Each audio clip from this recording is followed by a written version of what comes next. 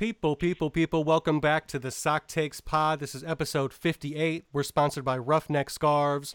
We got a fantastic show lined up for you today. I'm your host, Kevin Johnston. We got two others with me today. My co-host is a Sock Takes staff writer, also wrote the book on the Indiana Hoosiers men's soccer program, and I don't mean that as an idiom. She literally wrote the book on Indiana soccer called The Kickin' Hoosiers. It's Catherine Knapp. Catherine, welcome to the show, and thanks so much for joining us. Thank you. And our guest panelist today is a returnee. You might know him as the head coach of Detroit City FC, and he's also the assistant coach for the Michigan State Spartans. Congratulations to them. They are in the College Cup, which will be the focal point of today's podcast. It's Ben Pierman. Ben, thanks so much for joining us again. Thanks for having me on. I appreciate it. So it sounds like you're going to travel out to Santa Barbara for the College Cup tomorrow, I believe you said, before we started recording. So I'm curious to know kind of what the travel experience is like, and with the potential of two games coming up this weekend, potential of Friday and then again Sunday for the final. How light do you guys go in training? Once you arrive on site in Santa Barbara, is it just super light? Is it just kind of some real easy stuff on the ball, some light jogging? What exactly is on the training regimen? Well, it's different for each team. We were the only team out of the four that actually played Saturday. So we had our recovery sessions and then preparation work immediately after. So, it's just like any other week of preparation where you probably, have it balanced out based upon the physical periodization needs and as well as the tactical focus to prepare. So, probably we'll train tomorrow in the morning before we depart for California, and then Thursday will be a normal day before the match preparation game training session. So it'll be definitely taper off as the week goes on. But we had a good session tonight, and we're just focused on preparing. We got a really tough game Friday night, and obviously all the three other teams in the tournament are very top notch. We've played all three so far this season.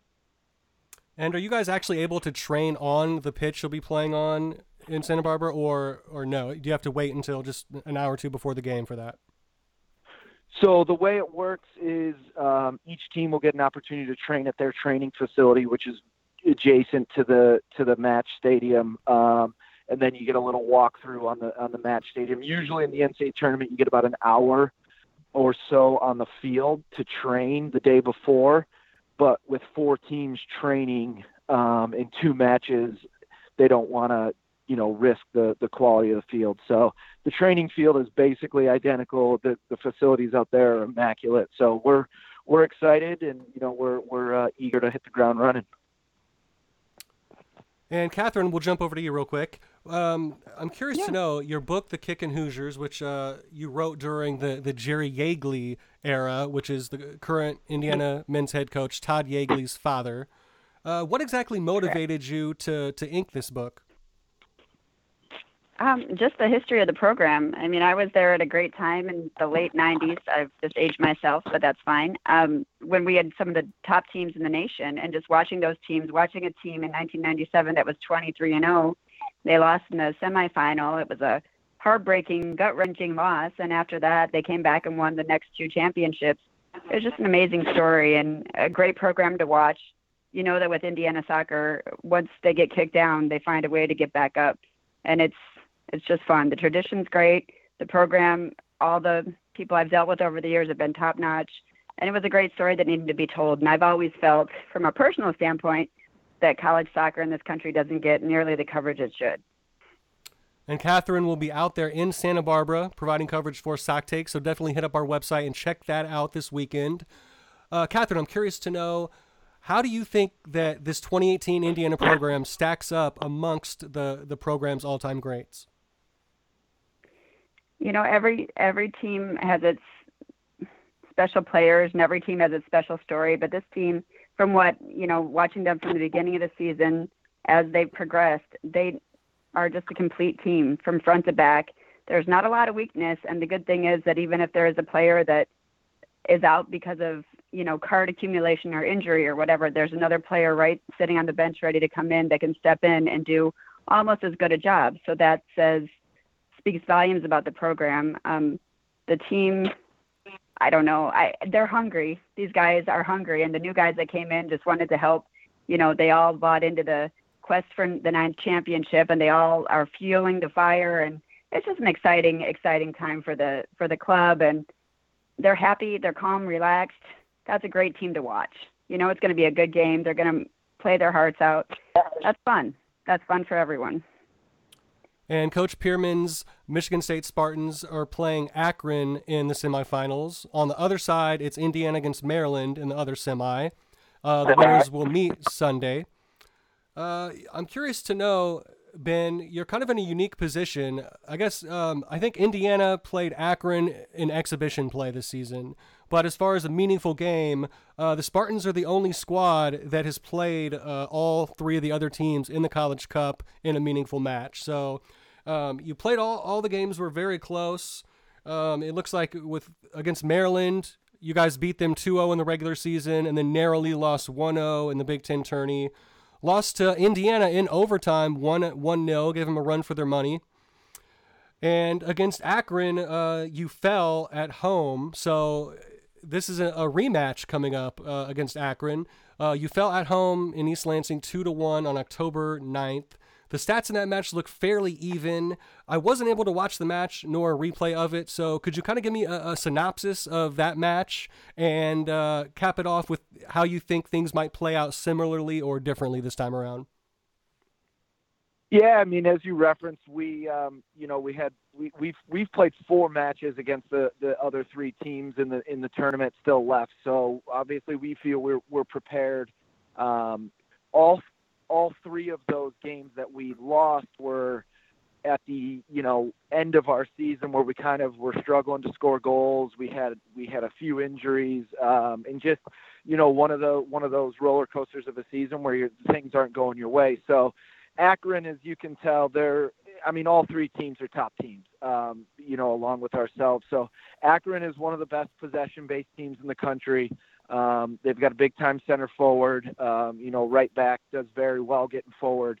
And then their left winger's really, really hot right now, along with their goalie. So, they lost a lot of players from last season, which was a Final Four team. But as they always do, they just seem to reload. They start 3 freshmen and a transfer across the back line. So we had a very wide open game against them in October, which is not always common. And we actually felt that it favored us. We were better in transition. We created more chances, but they were timely. And they actually did a very good job of punishing us. And I think we've had to learn from that. In the way Akron is trending right now, they're a little bit more rugged than they used to be.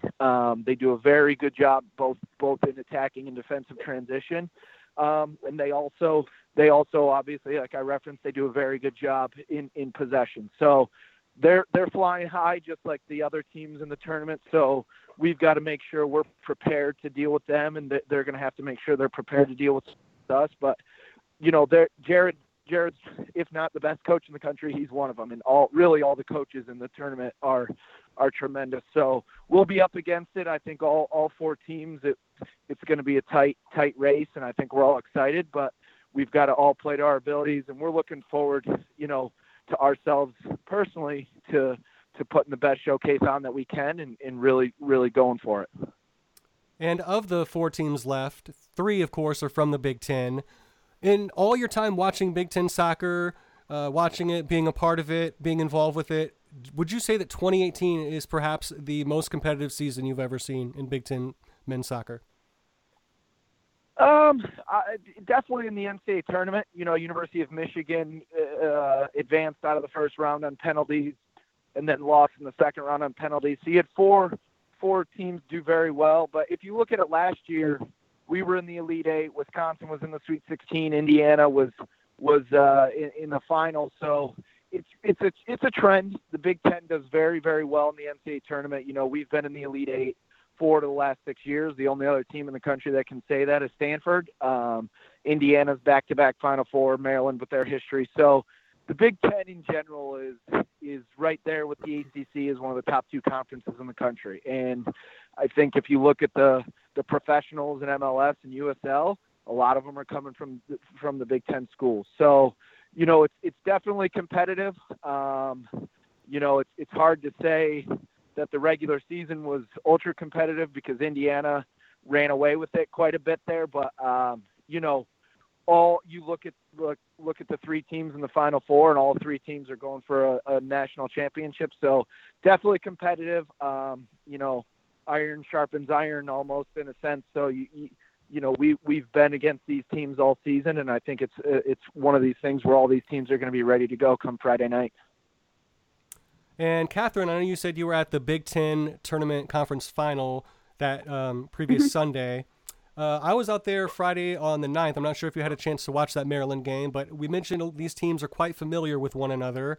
Indiana and Maryland are no different, obviously. Most recently, they played in the Big Ten tournament semifinal with Indiana advancing in penalties. It was 1-1 after regulation and overtime, and Indiana actually fell down early on in the shootout, came back to win 4-3 in penalties. Did you catch any of that game, Catherine, and what were your thoughts? I did. Maryland's always dangerous. I mean, Maryland has been dangerous since before they were a part of the Big Ten. But you never know what they're going to bring. They always bring, a great competitive game, and they're just dangerous, honestly. It was a little scary there for a few minutes, but, I felt that Indiana was composed throughout all of it. Even though they did fall down, they didn't give up, which I think says a lot about the team. But you got to watch Maryland. They'll sneak in there when you're not looking. They always do. And they always say that, and I'm sure Ben can elaborate on this, but the more you play a team, the more familiar you are and the more dangerous it becomes to beat that team. Is that true, Ben? Yeah, I think it's a tough one, especially with the familiarity in the Big Ten. You referenced the Big Ten tournament game, but the regular season game when Indiana hosted Maryland, Indiana won with like 17 seconds left on the clock. Back and forth game, right. Tremendous conditions in the rain. So it's one of those things where Maryland and Indiana, and that you look at both games where the last two games we lost in overtime to both Indiana and Maryland. So there's a lot of familiarity, which that tends to, I want to say, even the playing field in a certain sense, but it makes it tougher. It makes it tougher to break teams down. It makes it tougher to do what your team wants to do. So, it's really, Akron, they're not in the Big Ten, but they're in the Midwest. They know everybody inside and out. So it's going to be a lot of familiarity. We were joking around with the Akron staff already that, we don't even need to scout. It's more just making sure we're doing a lot of the same things. Right. I'm sure. And of course, it's worth noting in that semifinal match between Indiana and Maryland, IU was without Justin Rennicks and Griffin Dorsey. Two of their better players were with Tab Ramos's under-20 U.S. men's national team squad for a CONCACAF tournament. And Indiana still got the job done, of course. Dorsey was able to join the team 2 days later and play. He immediately stepped into the starting 11 in that championship match against Michigan. Ironically, the score was a bit wider in the IU-Michigan game, but my personal thoughts were I thought that Indiana actually played better on that Friday against Maryland, even though the result was way closer. Perhaps the best player on the pitch, maybe the best player in the country, Andrew Gutman, the left back for the Hoosiers, absolutely dominated in that game. He scored a golazo, if I recall. I think he dribbled at least 3 or 4 players, got all the way into the box, and then it even had kind of an odd finish to the play. He kind of lost possession or took maybe a heavy touch once he got in the box, and it kind of created like a 50-50 ball. And he actually kind of beasted on the defender, like regained possession and then finished. So it was absolutely remarkable. He dribbled the whole team, regained possession, and then scored. Maryland simply had no answer for him. And I talked to Todd Yeagley after the championship match because Michigan actually contained Gutman quite a bit better than Maryland did. And I asked Todd Yeagley that exact thing. And I asked him, what did Michigan do differently to somewhat contain Gutman that Maryland was unable to do. And he essentially laughed and said that, Gutman likes winning more than he does attacking, and it was pretty much just a matchup thing. They were really concerned about Hallahan on Michigan, a very talented attacker for the Wolverines, and so Gutman kind of just situationally decided to stay home a little bit more, stay more true to his defensive commitments, although he did, of course, he always gets up the pitch a little bit and contributes to the attack, but it just wasn't quite as noticeable in that Big Ten tournament championship game. Anyway, moving on, Catherine, how would you describe IU's style of play?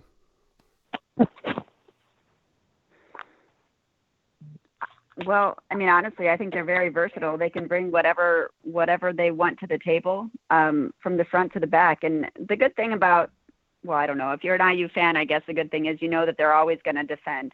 Defense is one of their top things, so they know as long as they can get a goal in the net, they're going to break it down wherever they can, and they're going to keep pushing forward, but at the same time, they're going to stop that opposing team's attack. So honestly, I would say they're versatile, and anyone can contribute at any time, which is the beauty of it. I mean, their leading scorer is a defender. That doesn't happen every season. And Ben, I'll ask you that same question. How would you describe Indiana's style of play, and also Maryland's for that matter? Yeah, I mean, I agree with Catherine. They do a lot of defending first, but really, one of the words that I would describe them as practical. You referenced Gutman in the final, who, I'll be honest with you, it's not May. He is the best player in the country. I know Shin Yoshiki's got 1 billion goals, but I'd be shocked if Gutman didn't win the Herman. But Indiana they know how to win. They're bought in. Their repressure high up the field is tremendous. They play with a lot of courage. They play with a lot of practicality. They get a lot of balls in the box. They cause problems, and they're not doing it for style points. They're doing it to get results, and they've shown that they've really been the best at that probably up to this point in the season. Maryland are very similar in some practicality. They do it other ways. I think they're a little bit more loose in their attack. They'll throw a little bit more numbers forward. They'll try to press teams higher up the field, which causes some moments in transition against them if they can get exposed. The other thing is Maryland have they haven't been in the Final Four as recently as Indiana, but they have as a culture and a program, they have a lot of experience and expectations. So, outside of the end of last year, but the last 2 years before that, they were probably the best team in the regular season in the country for 2 years in a row without losing many games. So they have a very good pedigree. They have a very good aura about them, about going out and getting results. And to be honest, like Akron are almost very similar. They do it more with their possession and a little bit more tactically scheming and a little bit more fluid than most teams, but they were in the Final Four last year. They've won a lot of trophies in their time. So, you're dealing with teams that know how to get results. You're dealing with teams that know how to play very good soccer, but they also know how to defend. They also know what it takes to win games. So I think it'll be super fun. It'll be exciting. I think, Catherine referenced earlier the concept of coverage and exposure of college soccer in general. And I think it's grown and grown and grown, and the sport is just getting so much better. And I think hopefully that we can all put on a good show this weekend. If you missed the beginning of the show, Michigan State assistant coach Ben Pierman is our guest. He's also the head coach of Detroit City FC, but of course with College Cup coming up this weekend, we're not going to delve into Detroit City FC on this episode.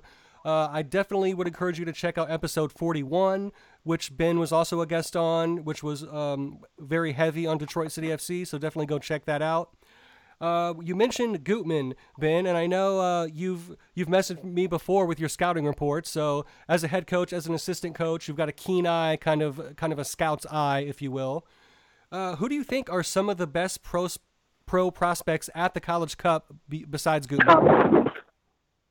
Yeah, I mean, I think it's probably a foregone conclusion that Gutman will sign with the Fire, especially with Brandon Vincent retiring. But, if you look each team, David Agbo with Akron is a Generation Adidas target. Marcel Sajak is a Canadian prospect who still has one more year of eligibility.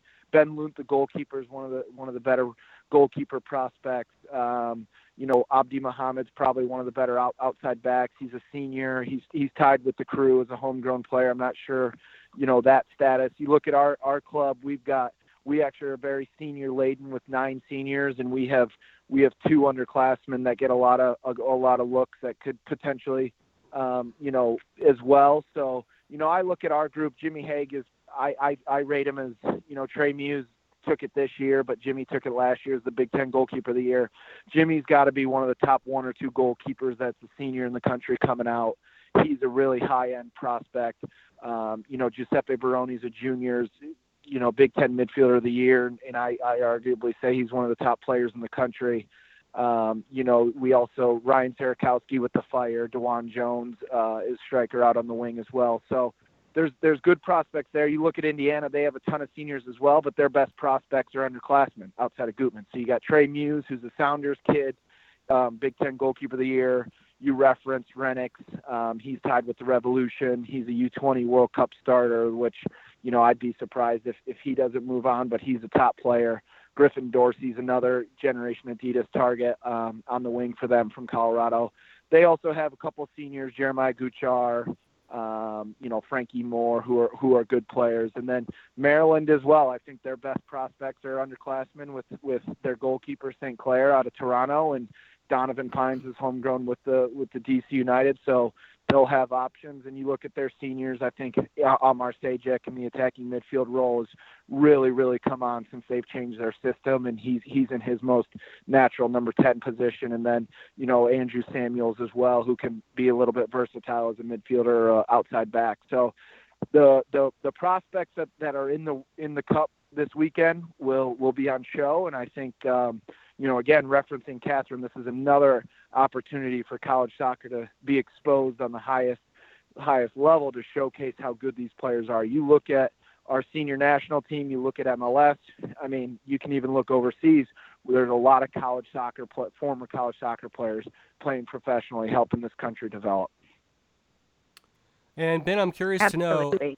to know if you think there's a specific, if there's a vulnerability somewhere in the Hoosiers' armor, what do you think it is? Well, it's a tough one. I think they really are the probably the most complete team on the season thus far. I referenced their practicality. I would say that if you can deny them getting around the box, potentially you can prevent them from creating chances. But with that being said, there aren't a ton of holes in their game. I think they're very stout defensively. I think they transition up and down very well. They can be a good possession team. They can also be direct if they need and get to some stuff higher up the field. But yeah, they're tough in terms of breaking them down, but also getting after yourselves. And I think they're probably the favorites. They're the highest ranked seed. They were in the national final last year, and it's good for them. But again, you look at it, I think all 4 teams have a very, very fair shot. And Catherine, I'll throw that one over to you as well. Do you think this Indiana Hoosier squad has a weakness, and what's the recipe for beating them? I mean, I agree with Ben. I think, if you can stop them from getting into the box and creating their attacks. I mean, anytime a corner kick goes in or a free kick goes in, you just kind of, that things are going to happen. So if you can stop that, then maybe you can slow down their attack. But I don't know. I mean, honestly, I've seen Hoosier teams after they lose in the NCAA tournament, they come out and they're pretty tough. So I wouldn't bet against them. If I were betting, I would never do that. But if I were, they're pretty tough. And I'll tackle this one as well. Having watched a bunch of Hoosiers lately, covered them extensively over the last 2 months. I kind of feel like, I guess it's kind of obvious because Notre Dame looks so good, but kind of what Notre Dame did the first half, this most recent game against the Hoosiers, which, Ben, you mentioned Frankie Moore. Part of the reason that Notre Dame was so effective is because Frankie Moore was nursing kind of a bum hamstring. He only was able to go about 30 minutes on the night and later came in the second half and made a huge impact. But I think the recipe for success is, I want to call it kind of like a mid press, not a high press. If Indiana wants to knock the ball around in the back, I think you let them do that, if they want to waste a little time because they're so dangerous going forward. So definitely don't high press them, in my opinion. I think that what Notre Dame was so effective at is they kind of swarmed the midfield, and once that ball, came from the back into the CDM or into the winger, they really attacked and tried to jump on that second ball. So as soon as the ball entered the midfield, there were multiple guys flying, closing space, closing the ball, sealing up passing lanes, and they really caused Indiana a ton of headaches there in the first half. And what it kind of reminded me of is I saw a game in person in 2017. It was Indiana at Butler. Butler, of course, had a kind of a treacherous season this year, but they were very stellar last year. And I think that game ended in a 1-1 draw. I think it was a 0-0 draw, actually. But anyway, what Butler did is they kind of flooded the midfield with numbers, which is sort of what Notre Dame did. And in fact, the Bulldogs had as many as, 5 guys regularly, sometimes even 6 or a 7th guy dropping back or really cramming the midfield. And what it does is it kind of disrupts Indiana. They're just so dynamic going forward that if you're just able to frustrate them, like I said, once that ball enters the midfield, then you really make a concerted group effort to prevent them from linking play up to the forwards or out wide or whatever. So I don't know, if I were playing against them, probably my recipe would be that. But like I said, it's far from certain because they can beat you a number of ways. They're very versatile. They've got depth off the bench. And even if you, like I said, you try to do that, who knows how many minutes Frankie Moore's able to go, because when he was in there in the second half, things totally changed. He's a very good distributor. I interviewed him after the game, and he described himself as the engine of the team. So assuming he's in there and playing, that's another thing you have to worry about. You maybe want to cut off some service to him, or as soon as he receives the ball, don't let him make a dangerous pass to someone that's more attack-minded. So there's a number of ways to approach Indiana. None of them are maybe great, just because you're probably going to be an underdog from the jump. But do you think that pretty well sizes up, Ben, Indiana's game? Yeah, I think you're spot on.